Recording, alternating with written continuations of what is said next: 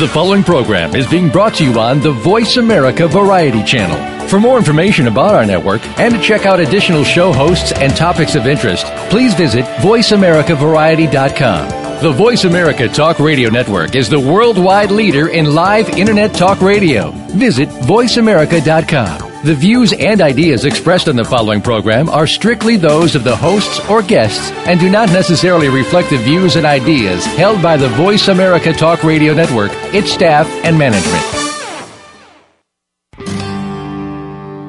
Good night.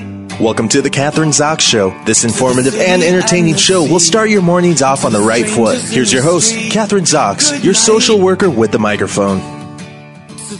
Hi, I'm your host, Kathryn Zox, your social worker with a microphone, and you're listening to Voice America Variety and World Talk Radio. Some estimates say that more than 40% of Americans making New Year's resolutions. We're doing multiplicity. I'm doing the second part of the show first. Where am I this morning? Natalie Diaz. We are going to be talking, this is our first guest, not our second guest, Natalie Diaz, what to do when you're having two. Did you know that the rate of twin births in the United States has risen by 79% in the last 3 decades, and a few surprises in life pack a punch quite like the news of expecting multiple babies. Not surprised. Parents of twins are often overwhelmed with questions. Do we need two of everything? How will we afford this? Can we do this ourselves, or do we need help? So, joining me this morning is Natalie Diaz, twin mother and founder of the popular website Twiniversity and Multiplicity magazine, and author of What to Do When You're Having Two, the Twin Survival Guide from Pregnancy Through the First Year. Welcome to the show, Natalie. Nice to have you on this morning. Thank you so much for having me. Good morning to you as well. Yeah, it's been a crazy morning, but I guess you're used to that as a mother of twins, so. I totally am. As the founder of Twiniversity or Twiniversity and the director of the Manhattan's Twins Club, you are considered the twins guru. So, first question, how and why did you get involved in the Twiniversity movement? Well, when I had my twins, so I had my twins back in 2004, and when I was expecting, I found that there was very limited resources for people expecting twins. If you open any magazine, if you look at any parenting book, mostly everything was built for singletons. And we're not saying that it's a whole new, arena, but I wanted to read something and I wanted to be able to relate to something that I was going through. And so there's a lot of differences in a multiple birth pregnancy than there are in a singleton pregnancy. So, we deliver earlier, we have more postpartum, there's a lot more pregnancy complications that we have, and I wasn't finding what I needed. So I kind of said to myself when I was expecting, I said, you know what, if nobody organizes the troops on this, when the twins go to kindergarten, I'm going to rally and I'm going to do it. And so that's exactly what happened. On the kids' first day of school, I said, I don't know, what am I going to do with myself? I just freed up my day for 5 hours. So I started Twiniversity, and it's become a global online resource for parents of multiples. Yeah, as I understand it, it's one of the top 100 social media moms Disney has named you as a result of this website. Yes, I'm definitely doing something right, but I think that I kind of have a leg up on everything because I am my target audience. I know what I needed. I know what I like to read. I know the information that I'm looking for. So anything that's kind of prevalent in my life, I know is going to be pretty much same across the board for other parents of twins. So, Natalie, you can be very focused and very specific because you know what it is. And you're talking about multiples. Is it just twins, or could it be triplets or quadruplets? Or well, we have families that have triplets, and we have families that have up to quints. So we do have a very large variety of multiples. The main group, though, is twins. That's 1 in 30 deliveries is a multiple birth. It goes, it changes dramatically for triplet births and for quad births. Of course, there's the needle in the haystack. And well, it's 1 in 30 are twins. Are you talking about in the United States, or is this around the world? No, this is within the United States, and actually in New York City it's a little bit higher. So here our population of twins is even greater. Isn't that incredible? Like, I can remember growing up that I only knew one set of twins, and I didn't even meet them until I was in high school. Now there's 4 sets of twins in my kids' class. Well, I'm assuming I know the answer to that, but you can correct me. Is it because the women are having, one of the reasons, let's say women are having babies later, so they take fertility pills, which I guess could have the potential to cause twin births and even more. Isn't that true?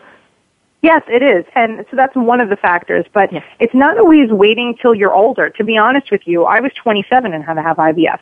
So I started trying to have babies when I was 21. And if this was a different day and age, I just wouldn't have had any kids. I think the use of fertility drugs is not only for older people, it's for everybody. But then there's the other the other reason is that people are waiting later in life because of their careers and schooling. So they're waiting later in life to have babies anyway. And every year that you wait, the chances of you having twins goes higher and higher anyway. So there's all your twinny births. So those are the statistics for having twins. And as you said, the rate is even higher in New York City where you are. Okay, so you have twins. I mean, I can think of, obviously, and I'm sure anybody who's listening, if you have two, I mean, it's difficult enough just having one. It's overwhelming when you have your first baby. But what happens? Let's start from the beginning. Like were you told, and does everybody, I guess today everybody does know that they're having twins, and probably wasn't true necessarily maybe even 15 years ago, but now we definitely do know it's going to be twins, right? I mean, with ultrasounds, et cetera. Yeah, usually you find out at about 9 weeks. When you go in, you miss your period, you go into the doctor, they find out that you're pregnant, and they say, you know what, come back in a few weeks and we'll check on the heartbeat. So it's usually around the 9-week mark. So I would say 9 to 11 weeks, you go in for an ultrasound, and often, in our case, all the time, they see a bonus heartbeat. And so there's a little extra baby in there. And at that moment, for you, what'd you feel like? Oh, my gosh. It's unbelievable. To be honest with you, I wasn't happy. I really wasn't. I wanted one baby. I am a native New Yorker. I live on the Lower East Side in a tenement building. I've lived here my whole life. I'm actually 5th generation living in this building. And so I'm like, where am I going to put this kid? Like, I could barely fit one in a New York City apartment, and now we're having two. And my husband's first words out of his mouth were, we have to move. And so now I'm like having these flashes of like running through my mind of like, oh my God, what am I going to do? Because since I couldn't get pregnant for so long, I had like a vision of what I wanted. My newborn, I wanted to put my baby in a carrier, and I wanted to go to museums, and I kind of wanted to be like this woman of leisure with a baby. And then when you found out that you were having two, you're like, I'm never getting on a subway. We don't even own a car. How are we going to do this? So it's definitely shock and fear was my initial reaction. And then it took some time to kind of ease into it. But so how long did it take? Because, you mentioned some important, like, emotional things, which I think we should really focus on for a little bit, because here you, like you said, you had certain expectations, and maybe when you do IVF or in vitro fertilization, you even feel more, in certain ways, control of, okay, I'm doing this, and I've been very specific about what I have to do, and I'm going to have one baby, and you'll be lucky if you have one baby, I guess. It also must go through your mind. So here you are, now it's two. The emotions change completely, shock, fear. Is there any anger or resentment? And then do you feel guilty? And did you feel differently than your spouse or your partner? I always felt angry. I always felt angry that my body had failed me. So for me, I really just thought that Mother Nature was going to hook it up, and all I had to go do was have a few glasses of wine and a good time, and I'd be fine. But it wasn't. I was really frustrated about that, and we tried for our insurance companies to even consider us infertile. We had to be trying for 5 solid years. So for 5 solid years, we had to chart our failure. And so I never thought that I would be a mother, ever. I did not think, after 5 years of failing, I never even thought that I would have one baby. And then to find out that you're having two, I can't even begin to tell you. There's no words that it could express how I felt. You want to be happy. You want to be like, oh my gosh, it's finally here. I'm so thrilled that that I'm going to be a mom. And then you find out that you're having two, and you're like, wait a second, I didn't sign up for that. So there's a lot of that. And the thing is that a lot of times parents won't talk about this. When you're at the park, everybody's like, oh, double blessings and, twice as good. But when we're together, when parents of twins are together, we kind of let the darker side show. And we let the things that really bother us out. And we won't do that within the company of singletons, let's say. Because is it always the darker side? I mean, you use the word darker side and also that word charting failure when you're trying to have a baby. I mean, that kind of is the opposite. It should be like joy and happiness.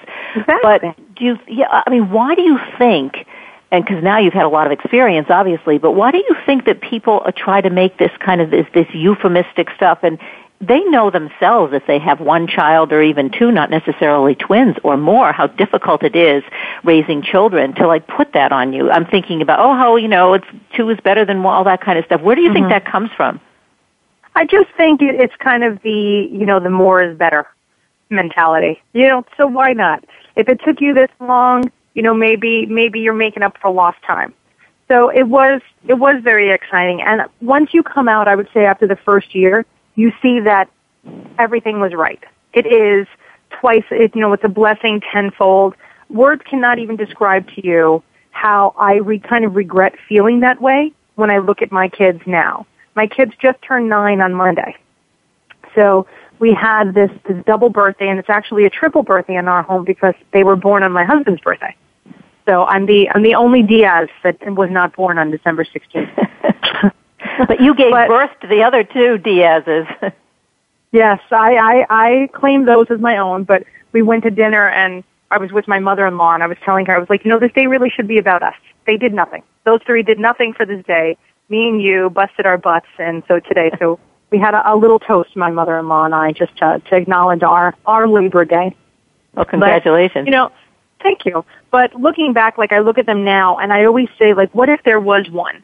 Which one would it have been? So I have that go through my mind. I say, how could I ever say, that I was disappointed with two? What if there was only one? I would have never known the other. And they're so amazing, and they're so unique. They're they have nothing in common, but they're Are they identical twins or fraternal twins?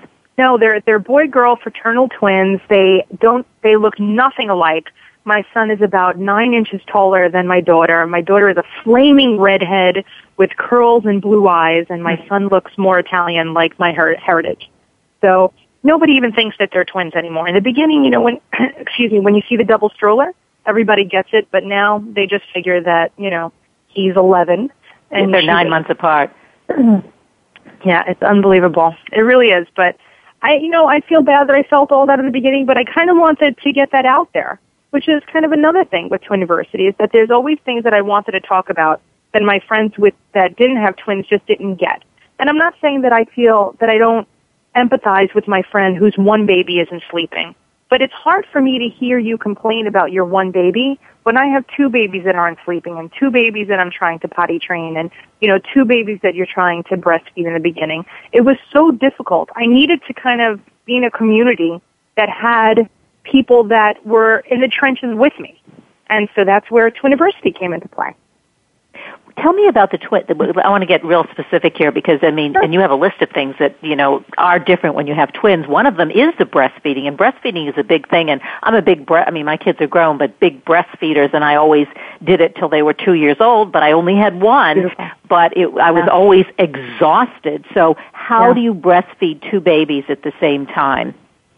Well, there's a lot of tips and tricks that you pick up along the way, and the good thing is that practice makes perfect, and you get plenty of opportunities to practice. But, we strongly encourage that parents of twins tandem breastfeed just to keep everybody on the same schedule, because if you feed them one at a time, you're going to be feeding babies all day long, 24 hours a day.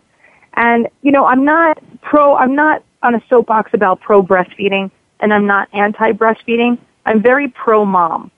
And I think, I hope that there could be more people that understand that. And I know sometimes people say, you don't really push moms to breastfeed, and I don't push moms to do anything because I can't walk in their shoes.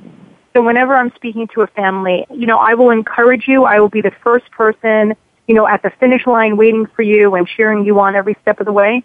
But with me, with my personal breastfeeding experience, I feel like that actually led to a lot of my postpartum depression because I was breastfeeding around the clock, and I wasn't getting any sleep, and they weren't on a schedule, and I was up 22 hours a day, trying to feed a baby. It was crazy. What kind of help did you get? Do you get help from your husband or from mothers or mother-in-law? You must have had some help. You can't do two babies alone. Absolutely. I have a wonderful, giant family, and everybody was here to help, but they could only help so much, especially with breastfeeding. It's not, they couldn't really help me too much with that, but I smartened up pretty quick, and I started pumping exclusively. so that we could always see the babies would have the breast milk, but they would drink it from a bottle so somebody could hold another baby. And it wasn't as overwhelming to me. And this is also because my babies were preemies.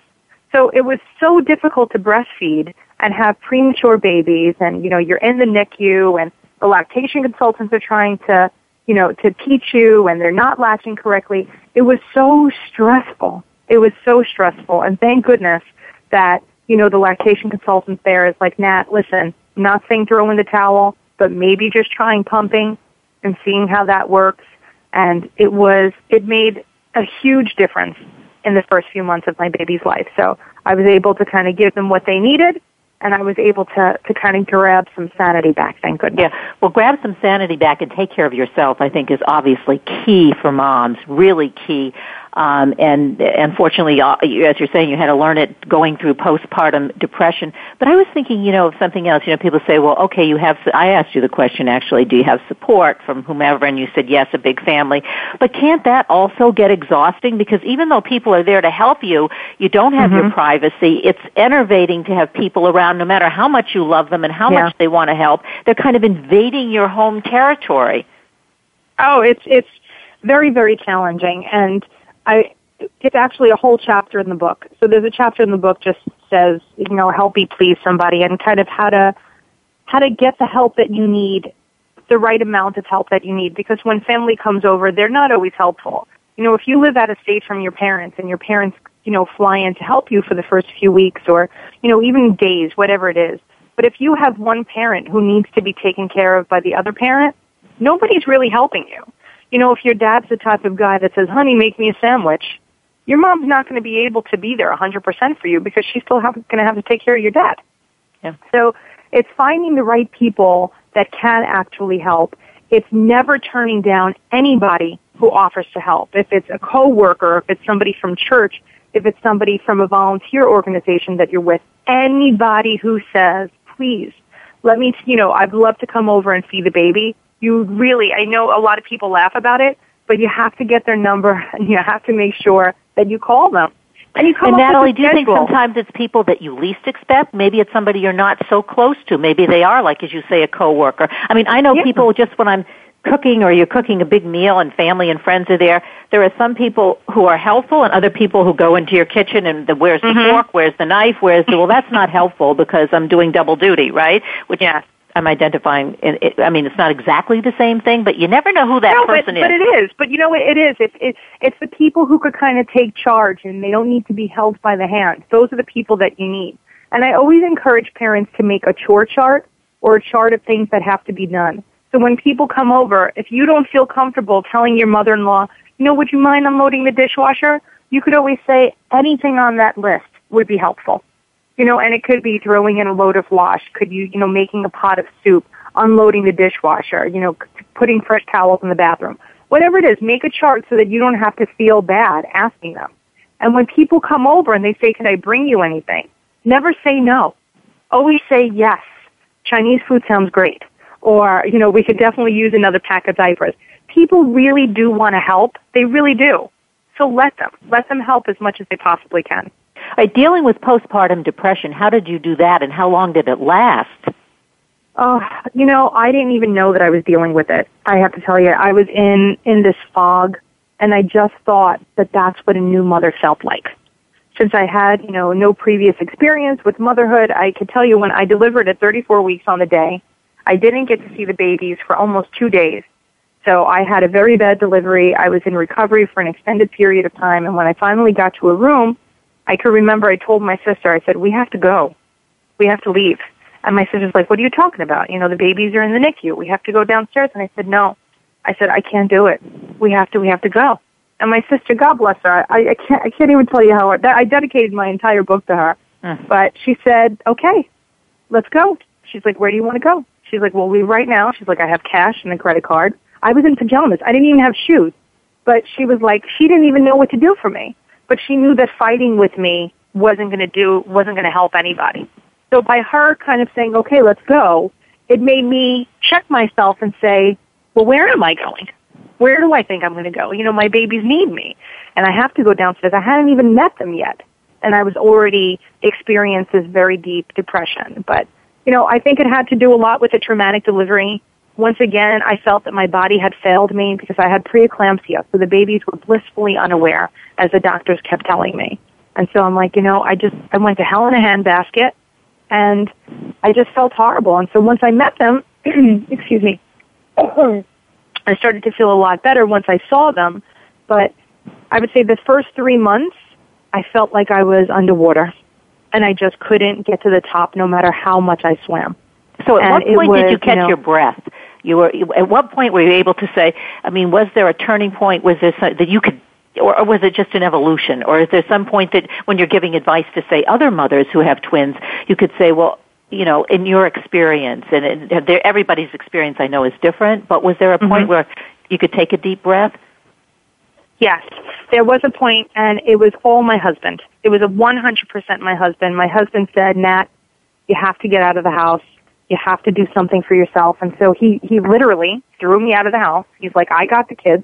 Don't worry about anything. You go out. And so I went to the movies. I went to the movies by myself, and I even wrote it in the book. It's called My Memoirs of a Geisha Moment. And I sat there in the dark. I can't even tell you what the movie was about, but I just sat there by myself, and I cried in the movie theater, but I had a moment of peace. And there wasn't somebody saying, what should I do? And there wasn't a baby crying, and I didn't feel like I was being pulled in 15 directions. It was a huge turning point for me. And so instead, when I talk, because I teach Twiniversity classes in New York City, so the whole book is based off of the curriculum of my classes. And when I talk about postpartum, I actually speak much more to the dads than I do to the moms. Because the moms, it's a chemical thing. There's not much that we could change. This is a chemical imbalance that we have. We have these baby blues. It's going to take a moment for us to get regulated. But the dads could do something. The dads could say, listen, get out of the house. Go take a walk. Get some fresh air. Go take a nice long bath. I got everything covered. But, a lot of times moms won't say, I need you to do this for me, because that's not the way that we are. A lot of people are like, we're going to do this. These are our babies. I'm going to take care of them. You get this mama bear mentality, and you want to do everything, but somebody has to say no. You got to pull the plug. You got to say, go take a breath. And so I always speak to the dads, and I always tell the dads too, if you are having a hard time approaching your wife, you call me. So they call me, and I will call their wife and say, listen, we're all concerned about you. Here's what you want to meet on Tuesday for a cup of coffee?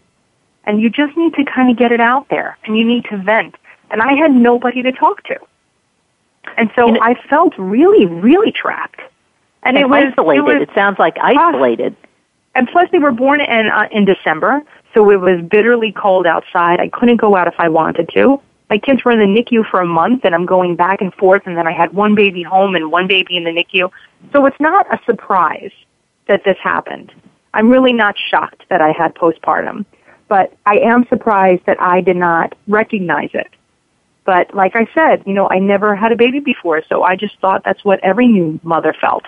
And it's really, and Natalie, isn't it rather insidious, because you talk about even just trying to get pregnant and the IVF and the in vitro and charting failure, that phrase that you use. So you were kind of used to feeling, it would seem to be, kind of bad in terms of getting pregnant, having the baby, going through. So it is insidious. So you're not used to having good feelings necessarily, or expecting them. No, I definitely wasn't. It was really tough. And I swear to you, when I was going through that, I did not really think much about other people. I just worried about myself and my babies.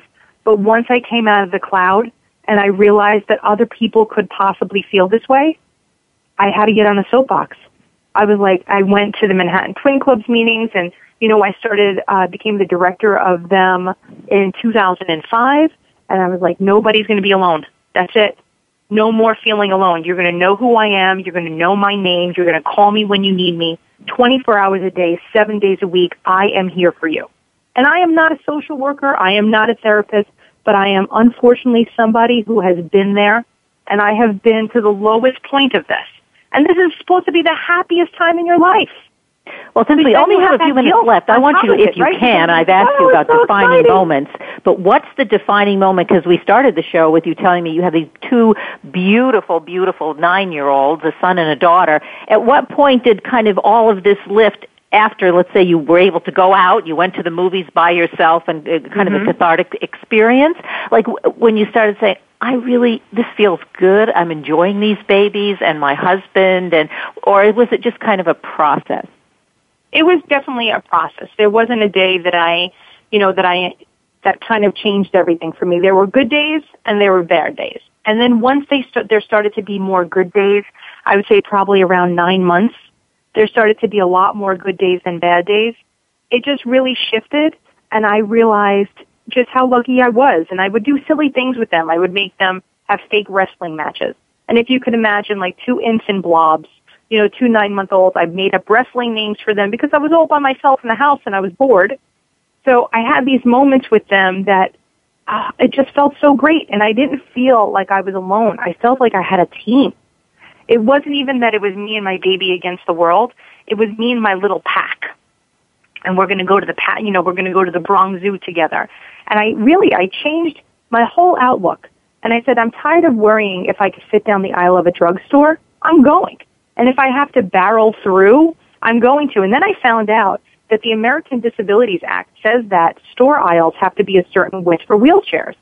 That meant that I could sit down every aisle with my double stroller. So if I went to, a Walgreens or whatever, and the display was in the aisle, I barreled through and I moved the display, and then I went to complain to the manager. And I said, you're in violation of a federal act here. And they're like, oh, I'm so sorry. So I made the city fit me, and I wasn't worried as much about, what am I going to do and how am I going to live in this tiny apartment. We still live in the tiny apartment. My grandmother was still alive, God rest her soul, when the babies were born, and she definitely put me in my place, and she's like, Nat, I raised 7 kids in half the size of your apartment. Your mother slept in a drawer. I gave birth to your aunt in your living room right now that I'm living in. And I'm like, how could I possibly say anything? How can I complain? She's right. And so I kind of I would say that 9-month turnaround, and I decided that was it. It was only going to be, puppy dogs, unicorns, and kittens. And it turned around for me, thank goodness. Well, Nat, you are definitely an inspiration to other women. I mean, I really, I don't know what to say, but sing your praises and also promote your book, because the name of the book, What to Do When You're Having Two, the Twin Survival Guide from Pregnancy Through the First Year, I think says it all. We've talked a little bit about what's in the book, but there's also a lot more, and also the website, because that's important as well. Yeah. So let's direct everybody to where they can go to the website and how they can get involved if anybody's listening who has twins or has friends or family who have twins. Oh, absolutely. We have plenty of grandmothers and aunts that are part of our group that say, how could I help my family member? People come from, if you have a coworker that's expecting twins, they use this as a resource. So it's just Twiniversity.com. And we're also on Facebook. We have a very, very active Facebook group. I think we're over 15,000 on Facebook alone. And that's just Facebook.com/Twiniversity. And we're on Twitter and Instagram and every social media outlet that you can imagine. But our goal really is to be there and support families of multiple throughout the globe. And right now, Twiniversity is sitting on about 80,000 families in 110 countries. So, like the movie Field of Dreams, if you build it, they will come. Mm-hmm. Somebody just needed to do this, and I'm honored that it was me that started this group. Fantastic. Thanks. Natalie Diaz, thanks so much for being on the show this morning. You are so welcome. Have a wonderful, wonderful day. Yep, you too. We are going to take a short break, and we'll be back in a few minutes. I'm Kathryn Zox, your social worker with a microphone, and you're listening to Voice America Variety and World Talk Radio. Don't go away. Have you friended us on Facebook yet? Why not? Just go to Facebook.com/World Talk Radio or search for the keywords World Talk Radio. Once you're a part of our Facebook network, you'll receive daily messages about what's happening with our shows, this week's featured guests, and new happenings at the World Talk Radio Network. And you can add your voice to the always active discussions on our timeline. Just go to Facebook.com/World Talk Radio or search for World Talk Radio. Want to know what's going on behind the scenes with your favorite Voice America Talk Radio Network host? How about what's new with our network? Make sure you check out the iRadio blog, a look at what's hot at Voice America and beyond. Visit www.iradioblog.com today. Get the inside scoop on every channel on our network, including breaking news, featured guests, blog posts from our hosts, and much more. Make sure you sign up for our newsletter for even more inside action. Visit iradioblog.com today and stay connected. Now there's a new destination for video content, voiceamerica.tv. Just like our radio channels and so much more. Voice America Variety, Health and Wellness, Business, Sports, Green Talk, Power Up Motorsports, and Seventh Wave Network now have their own video channel components. Plus, check out exclusive programming, including movies, music, educational courses, science and history, current events, and short features. High-definition, premier quality programs available 24/7. VoiceAmerica.tv. If you think you've seen online TV like this before, let us surprise you. The Internet's #1 talk station. #1 talk station. VoiceAmerica.com.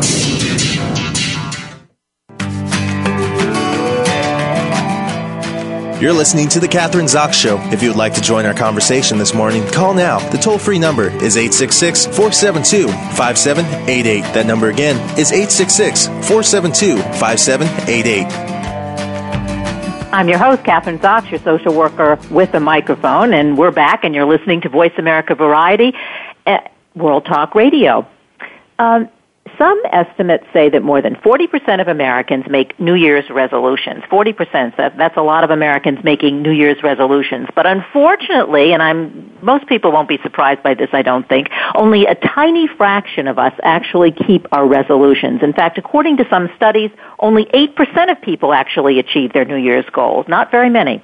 There are many reasons experts say we don't achieve our resolutions, one being that the goals set are too overwhelming. So what can you do to avoid feeling disappointed by the middle of January? Joining me this morning to answer this question is Karen Amster-Young, freelance writer, marketing and public relations veteran, and author of, and this is her new book, 52 Weeks, Two Women and Their Quest to Get Unstuck with Stories and Ideas to Jumpstart Your Year of Discovery. Welcome to the show. Karen, nice to have you on this morning. Thank you. So happy to be here. Great to have you. So according to you, you're a co-author, because you do have a co-author, friends and other people of the 52 Weeks. It's not about writing down a list of New Year's resolutions, because that doesn't seem to work. But, right? Yeah, no, it's absolutely. more than that. It's about doing new things and growing. And so I think I'm quoting you or your co-author. So what does that mean? Well, most of all, you need to remember to have fun. And I think that people don't realize that when they should put down, we call it the 52-week mindset.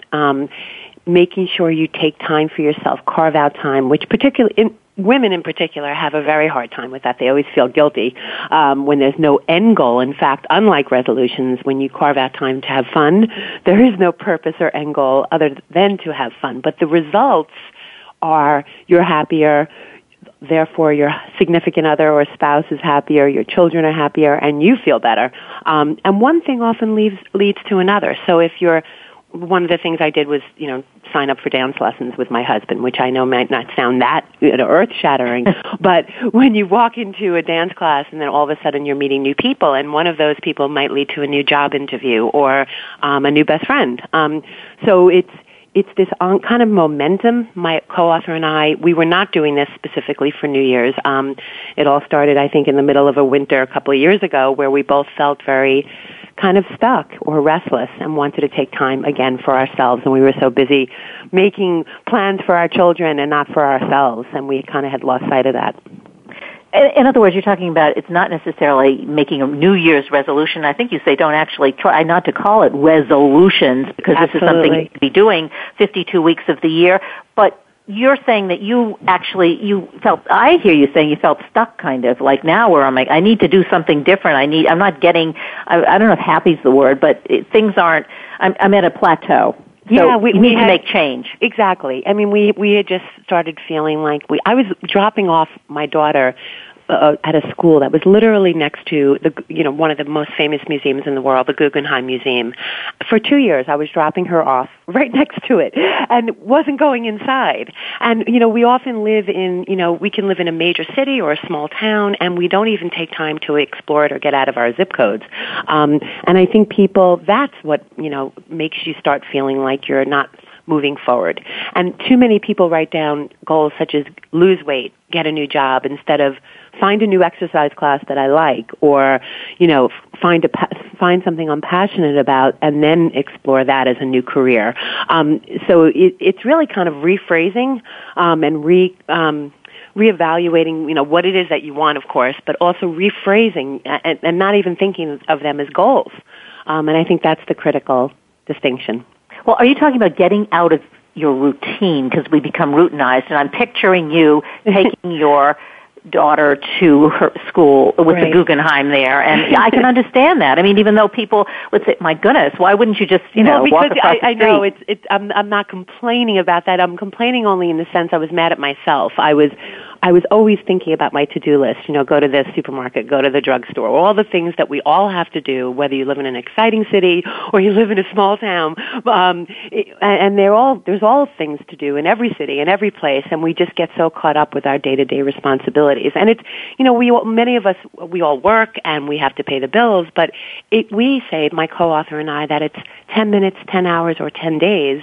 Whatever you decide to do, even for 10 minutes, it can make a difference. And that's also important, because people get overwhelmed and paralyzed thinking, "Oh, I want to start running, but I don't." You don't have to run a marathon. You don't have to travel the world. It's how do you get those benefits on a small budget or little time, and there's ways to do that. So take baby steps. I mean, learn something new, but it doesn't have to mean that you have to go to Dubai on vacation. Right. I get it. I understand that, but it's true. We do get hooked into, I have to lose 30 pounds by February 2nd or whatever it is. Right. And you haven't lost, or you haven't lost 10 pounds in 10 years, so if we're using the tens. So why would you think you're going to be able to lose 10 pounds by a certain date? It doesn't make sense. But what you're saying, I guess, is if you do things that will maybe think more globally, if you start exercising with a friend or going someplace, and it's more doing managing things. it. It's managing it in small steps. I mean, I was also in a very big rut in terms of my breakfast choices or my eating choices, in terms of reaching and craving too often things like the carbohydrates and the more quote unquote unhealthier.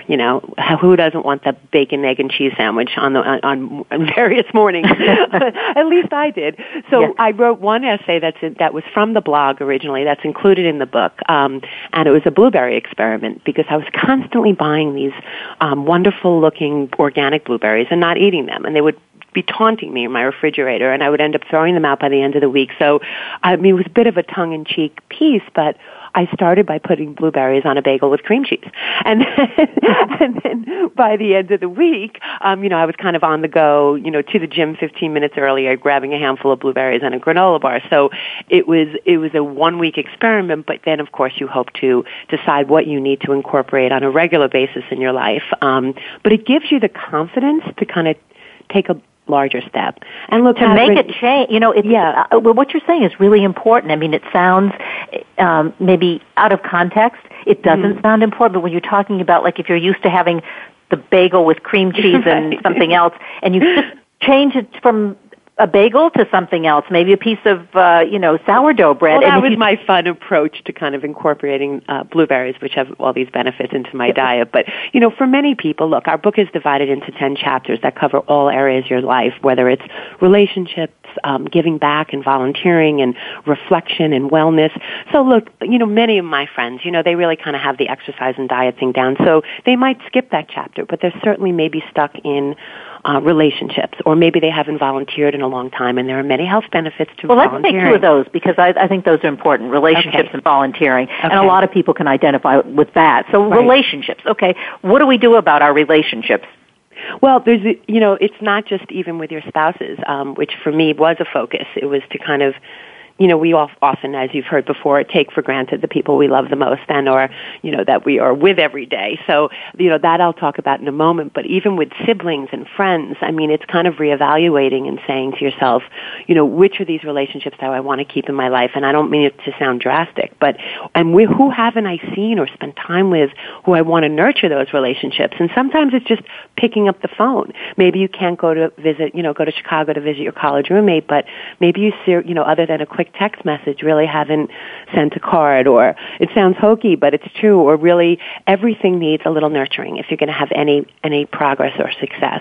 And forget about goals, even though I'm using progress and success in my language here. I'm saying you'll feel better, because if there's somebody, by nurturing those relationships, it's been proven, we all need friends and family in our life, and often those go by the wayside too when you get so busy. So that's really important, and then nurturing the relationships as well as maybe letting go of relationships that aren't good for you. Yes, and we have experts in the book, and Dr. Helen Fisher, who's a renowned author and also in the New York Times frequently. Yeah. Isn't she at Rutgers? Yeah, yes, correct. She talks about how women in particular have a very hard time ending, what she calls toxic friendships. Toxic friendship, breaking up with a girlfriend, as a woman, it could be very difficult. And she's not encouraging that. But if it's not working for you anymore, for example, if you really are making changes in your life to improve your health and well-being, and you have a girlfriend who's constantly overindulging, it just might not be the right person for this time in your life. And she talks a lot about that and have surrounding yourself with people who, of course, have positive, kind of share your interests at the time and have positive influence in your life. It's very important. And I think that is important, and obviously you cover this in the book, but, just to reiterate that, because I think different people at different stages of your life are important to you, and perhaps as one, just as it is, when they talk about people who get divorced, but it works the same as you're saying with girlfriends. Maybe, the girlfriend who was a friend of yours when you had kids and you were at home is not the same girlfriend you want once your kids are in school and you are kind of exploring another world, and so you have to let go. Yeah, and maybe they're not supportive, and there might be other things going on there, or they're, you're finding yourself not, going places and doing things that really aren't part of who you want to be or who you are anymore. And that's important to think about. It's kind of like a cleansing, people. And if it sounds too harsh, there's also the mindset of, compartmentalizing friendships. Maybe there's the friend that you play tennis with, or maybe there's the girlfriend that you would call if you're thrown a curveball in life, and, different friends for different reasons. And that could make you just feel better overall instead of spending time where you don't need or want to spend time. Let's talk about volunteering, because I think all intuitively know that we feel good when we volunteer, but many of us have excuses. I work too hard. I have too much on my plate. I can't volunteer. I can donate some money here and there, which is fine too. But the whole concept of it does make you feel good, and so I think, and you can do it. There's just so many opportunities to do it in so many different venues. Yes, and the 10 minutes, 10 hours, 10 days. I want to stress that, because you could send soup to a neighbor who's not well. You can help an elderly neighbor as well, and that's not necessarily this big commitment. It could take a very short amount of time, and it's it goes back to helping your neighbor, and that is helping, and there's medical proof that it's good for your health. it has benefits for you. So there's that, and then also volunteering when you're not happy in your career is really critical. Our career experts talk about exploring volunteering, so then you get those benefits, but that it could lead to a new passion and actually jumpstart a new career for you. So and there was just an editorial, I think, on Sunday in the New York Times about that the things that make people happy. The number one thing that makes people happy is their job, and it's not necessarily a doctor or a lawyer or making a lot of money. They can be they can be any job. That's what kind of makes, generally speaking, people happier than anything else that they do. It's not how much money they make or how much prestige they get from the job. So it kind of fits into what you're saying. Yes. And there's career assessment in our book as well as on our website from our experts and other sources. There's a few worksheets, on your career assessment skills, because if you are in a position or a job that is not utilizing the areas that you're not, naturally talented in, as well as those that you're drawn to, you're ultimately not going to enjoy going to work. You might, if you have a little time even on the weekend to kind of reassess what those skills are and what you prefer to be doing, or start dabbling by volunteering or going to lectures and things like that on your free time, you could really find new passions. One of the other things that you mentioned in the book is smile more. People say, "Oh, smile more, big deal. How's that going to make? What's that going to do for me?" You fake it till you make it. Your body actually can. I think we talk about this in the book. You cannot feel anxious or fearful when you smile. When your body is having that physical reaction to being laughing, you can simultaneously feel scared and anxious at the same time. So sometimes there is something to be said. You will feel how you act. So if you smile more, all of a sudden you'll stop thinking about it and you'll realize that, oh, well, it's making me feel better today. So there is, I'm not a doctor, but there is proof that actually works. We forget to laugh. We forget to have fun. I know I personally love comedy shows. I remember one day, and I write about this in the book, I walked into a nail salon. A dear, dear friend had just passed away, and please don't, I'm not saying that one good laugh, took away that grief, but I'll never forget this man came in the salon, which at this particular salon was, unusual for a big burly guy to walk in, and his whole energy lit up the room, and he started talking, and at first I thought he was maybe a little crazy, but then he started it was like a stand-up comedy routine in the nail salon, and everybody's mood shifted, and I remember thinking how important it was, to laugh, and we forget to. So if you have to rent your favorite movie, funny movie, go to a comedy show. Children laugh an average of, a 4-year-old laughs an average of 300 to 400 times a day, and an adult only 4. So that's pretty amazing.